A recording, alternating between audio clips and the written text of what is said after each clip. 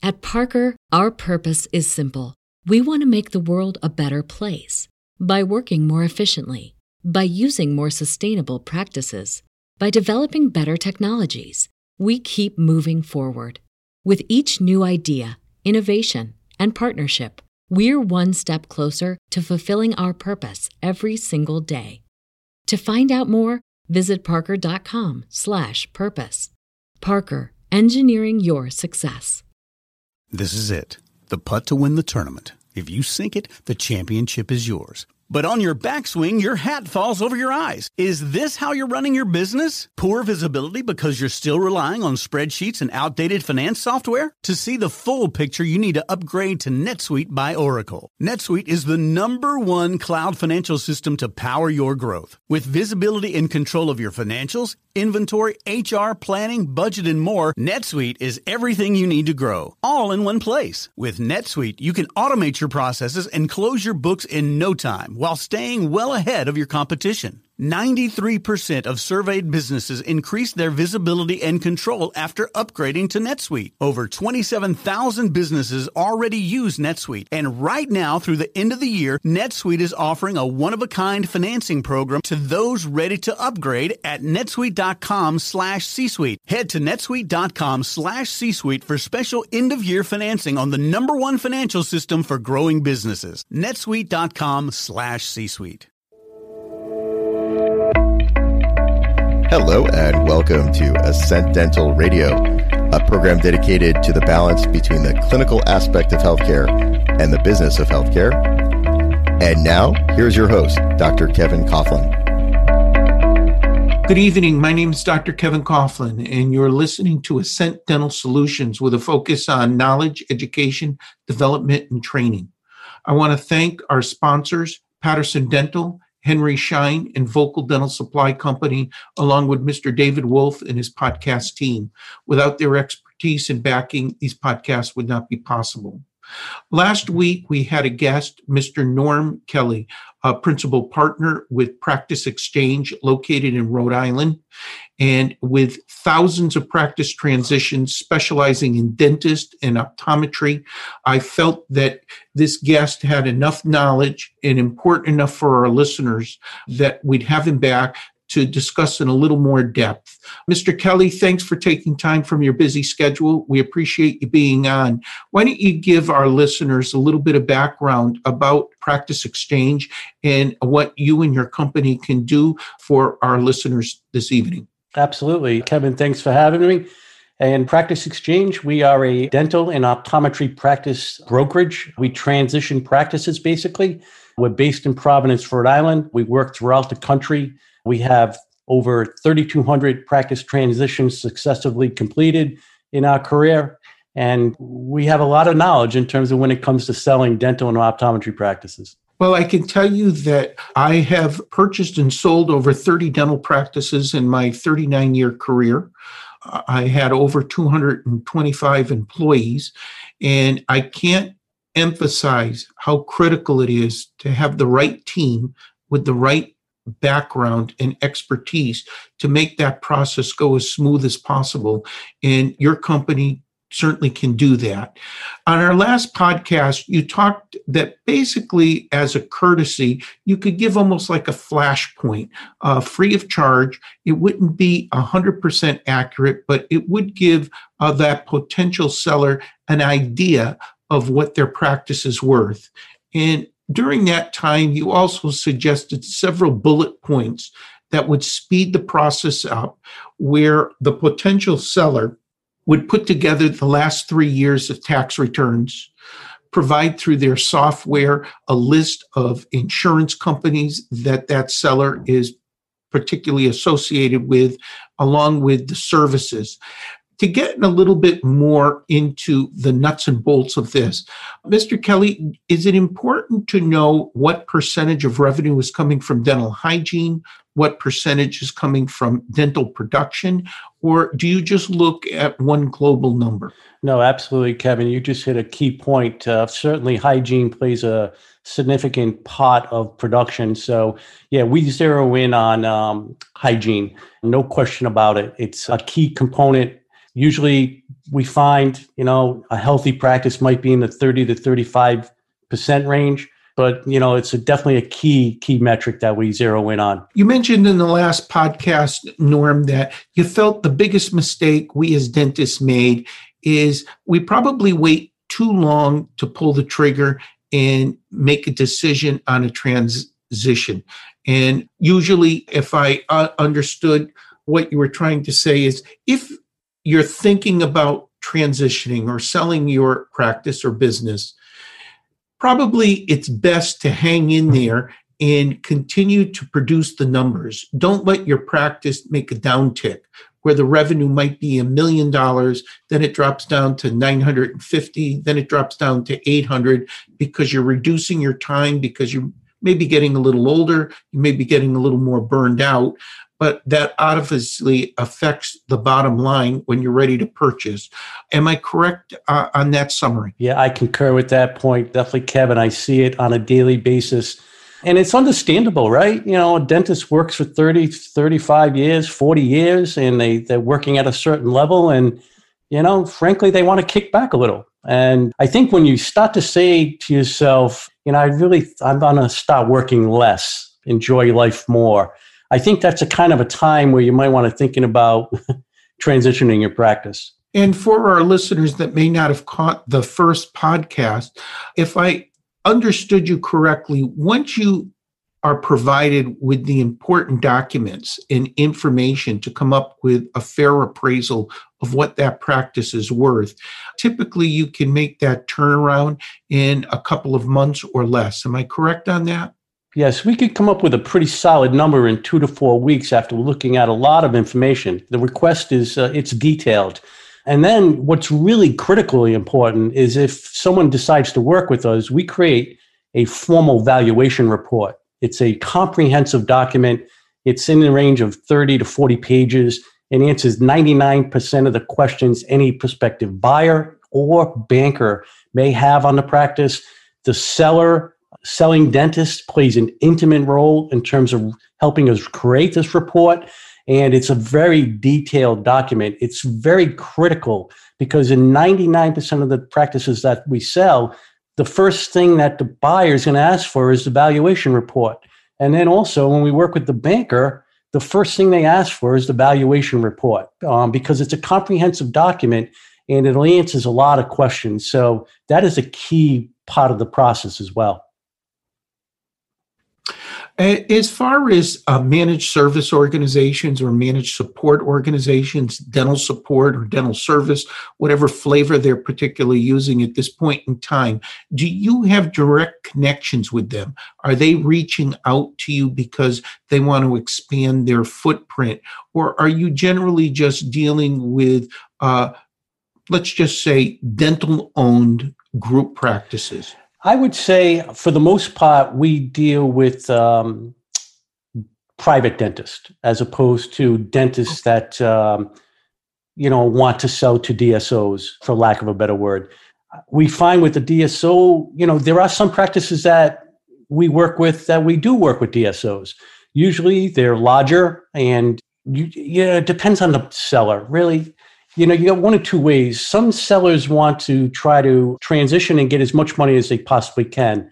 If they have a large practice, I would say anywhere from sometimes $1 million, more likely 1.5 to 2.5. If they have a large practice and they want to try to get as much money as possible, then going the DSO route would be probably the way to go.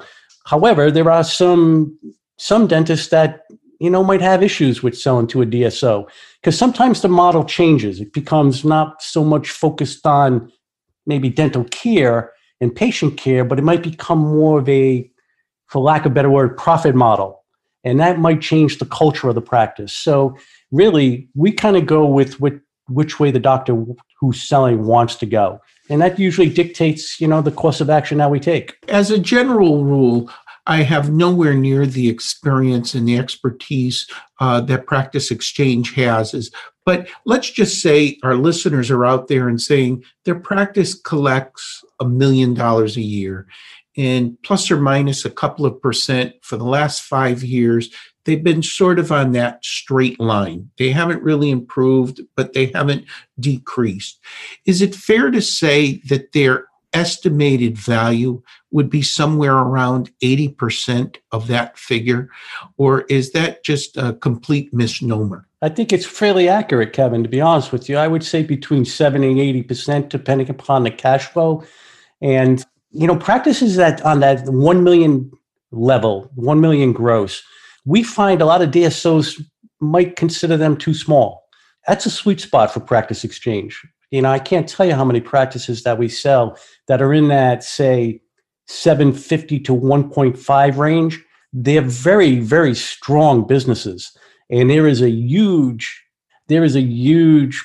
demand for practices like that, because, a dentist who buys a practice that does 1 million, they could be looking at making 300, 400,000, maybe higher in some cases, and kind of controlling their own destiny. And, that's a very attractive opportunity for a lot of people. I'd like to take the conversation a little deeper, if you don't mind, on this hypothetical of a dental practice that's been collecting year after year $1 million. And just as, without going through this big ordeal at this point, Dr. and Mrs. Smith are thinking that, geez, maybe now's the time. I'm getting a little tired. Their basic valuation is 75 to 80% of that number. Do you consider that number net of debt? If, for example, let's just say the practice has $50,000 of leases. Let's just say the practice still has a bank note on equipment and supplies of another 50,000. So when you come up with your calculation, do you subtract that debt, or is that the buyer's obligation? When they purchase the practice, they assume the practice's existing leases and existing debt that's associated with the building and the use of the practice? I would say the standard is that the selling dentist is going to have to take care of those notes on their own. There might be some equipment leases that can be assigned to the buyer, because maybe the buyer wants the equipment, but 99% of the time that's going to fall on the seller. So they're going to have to pay off those notes on their own at closing. Okay. And in our last podcast, Norm, you mentioned that many of your transitions, which are over 3,200, which is phenomenal. My question is, do you also deal with the real estate component? And I believe you stated that many of these transitions are real estate related, and your company also has expertise in that area.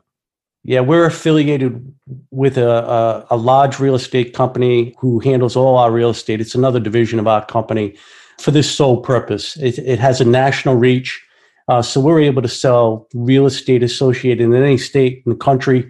It's certainly a big part of our business. And, lots of times the seller wants to kind of close out on both at closing. And as I said earlier, I think the person that's going to give that selling dentist the most money for their condo or building is the dentist that's buying the practice. Because let's face it, to outfit a dental practice is a very costly endeavor. So if it's actually plumbed and ready for another dentist, that's who's going to give you the most money for it. So we recognized this years ago. So we started a real estate unit to our company, and, it's quite successful. All right. Mr. Kelly, as far as Practice Exchange goes, as a general rule in your industry, working as a broker, primarily working for the seller, but as you stated in a previous podcast, you're basically a non-adversarial approach. The data is the data, the numbers are the numbers, and if those numbers are fair, then it's equitable for the buyer and the seller. Is there a standard commission on that purchase and sale? Is it 2%? Is it 12%? Is it 20%? What would be the standard in your industry? Or is it based on the actual number? The more hours, the more expertise and more time may be spent with a $5 million practice compared to a $500,000 practice. Does that rate slide? What's the standard in your industry? I would say 10% of the sales price is the standard. That's something that we try to achieve. I will say this, we only get paid unless we bring a deal to closing. In other words, the seller and the buyer sign a purchase and sales agreement, then usually we get our fee.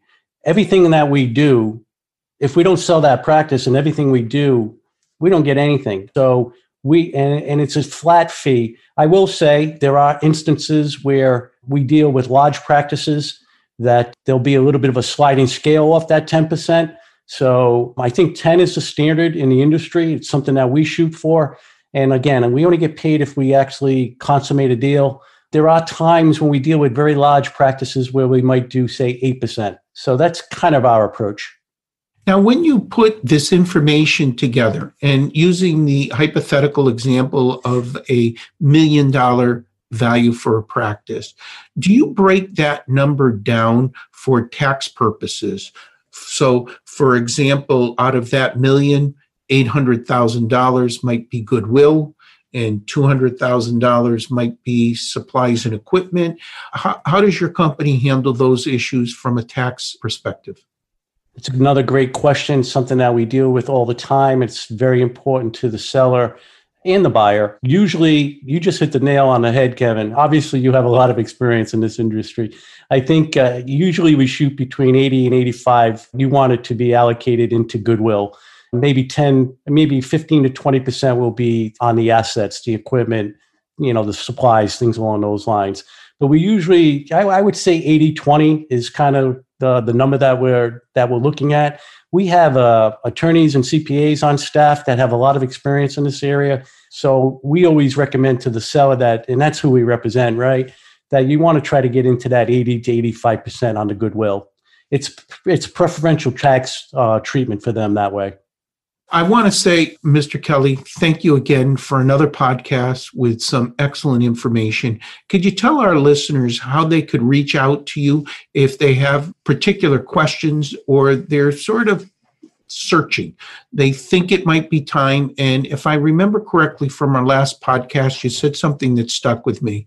If our listeners are out there saying, you know what, I'm getting a little tired, I'm getting a little burned out, before you put the brakes on yourself and your business, consider making that transition because you might as well sell at a high point rather than a low point. And generally, if you're asking yourself those questions, it's in most cases time to perhaps take the steps and reach out to a company that has decades of experience and over 3,200 successful transactions. How do they reach out to you, Mr. Kelly? I say the best way to get us is through our website, www.practice-exchange.com. Also, my email address is norm@practice-exchange.com. Feel free to reach out to me that way as well. We'd be most happy to talk to anyone for that matter. Well, Mr. Kelly, I know of your Practice Exchange. I know of the people associated with it, and that's why I had you on the podcast. I believe myself, our listeners, gathered great information. The fact that you're right here in the Rhode Island area and you've been doing it for decades indicates that you've been successful in what you're doing. And I can't tell you how much I appreciate you spending your time and your expertise with myself and my listeners. My name is Dr. Kevin Coughlin. You've been listening to Ascent Dental Solutions with a focus on knowledge, training, education, and background. I want to remind the listeners that if you're trying to reach Mr. Kelly and Practice Exchange, these podcasts are available on Ascent Dental Solutions, and they're there for you to listen at your pleasure, but also to get that information that you may have missed if you're riding in your car, et cetera, et cetera. I want to thank our sponsors, Patterson Dental, Henry Schein, and Vocal Dental Supply. And again, a nice shout out to David Wolf and his podcast team. Without their expertise and backing, these podcasts would not be possible. Mr. Kelly, thanks so much again, and good luck to you in Practice Exchange. Keep up the great work, and thanks to our listeners. Again, my name is Dr. Kevin Coughlin. I look forward to talking to you in the near future.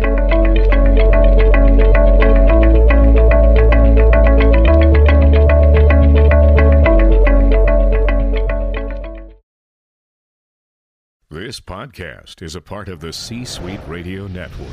For more top business podcasts, visit c-suiteradio.com. At Parker, our purpose is simple. We want to make the world a better place by working more efficiently, by using more sustainable practices, by developing better technologies. We keep moving forward. With each new idea, innovation, and partnership, we're one step closer to fulfilling our purpose every single day. To find out more, visit parker.com/purpose. Parker, engineering your success.